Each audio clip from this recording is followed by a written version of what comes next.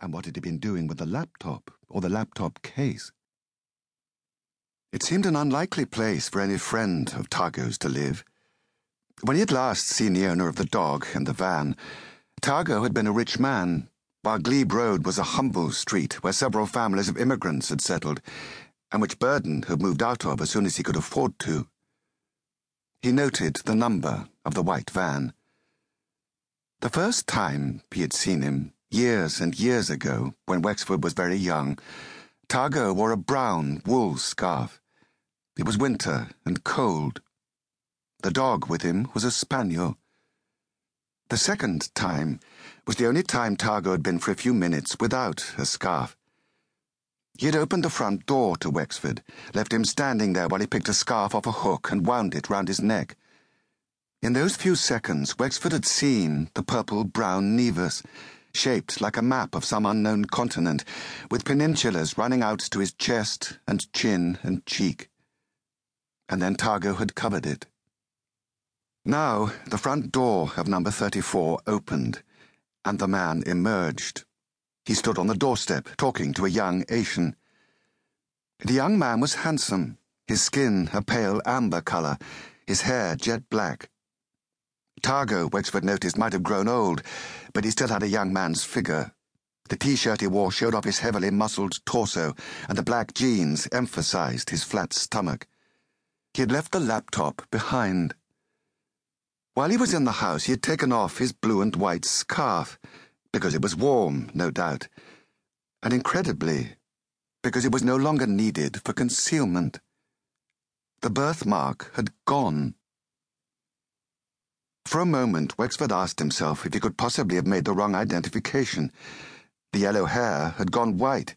He couldn't see the bright blue eyes. It was the purple nevus which had been the distinguishing mark. But no, this was Targo all right. Squat, stocky, muscular Targo, with his cocky walk and his confident stance. The Asian man held out his hand, and after a slight hesitation, Targo took it. Someone had told Wexford that the Asians at number 34 owned the defunct Webb and Cobb next door. No doubt they received rents from the tenants of the flats above. Targo came across to the van, opened the driver's door, and climbed in. Wexford could just about see him stroke the dog's head. A memory came to him. The first Mrs. Targo, by then divorced, saying of her ex-husband, "He likes animals better than people." Well, he doesn't like people at all. The white van moved off.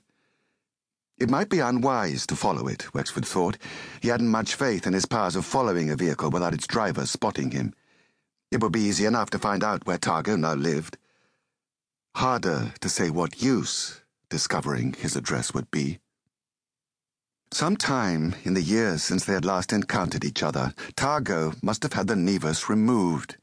It could be done with a laser, Wexford had read.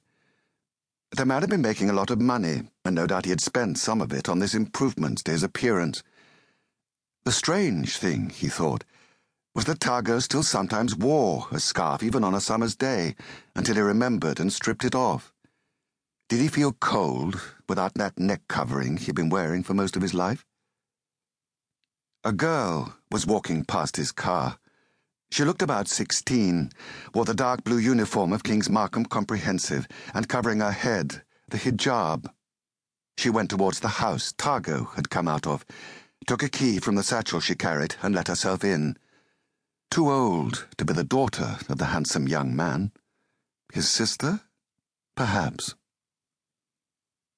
5 minutes later, Wexford was parking the car on his own drive. Instead of letting himself in by the front door, he walked round the back and surveyed his garden. It was a large garden, which Dora had been doing her best to keep tidy since their gardener had left 3 months before. It had been a losing battle. Those 3 months were the time of year when a garden needed constant attention: lawn mowing, weeding, deadheading, cutting back.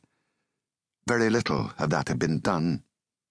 "I suppose I could spend the weekend making a real effort," he thought, and then added, "No, I couldn't." He went into the house by the back door. Dora was in the living room reading the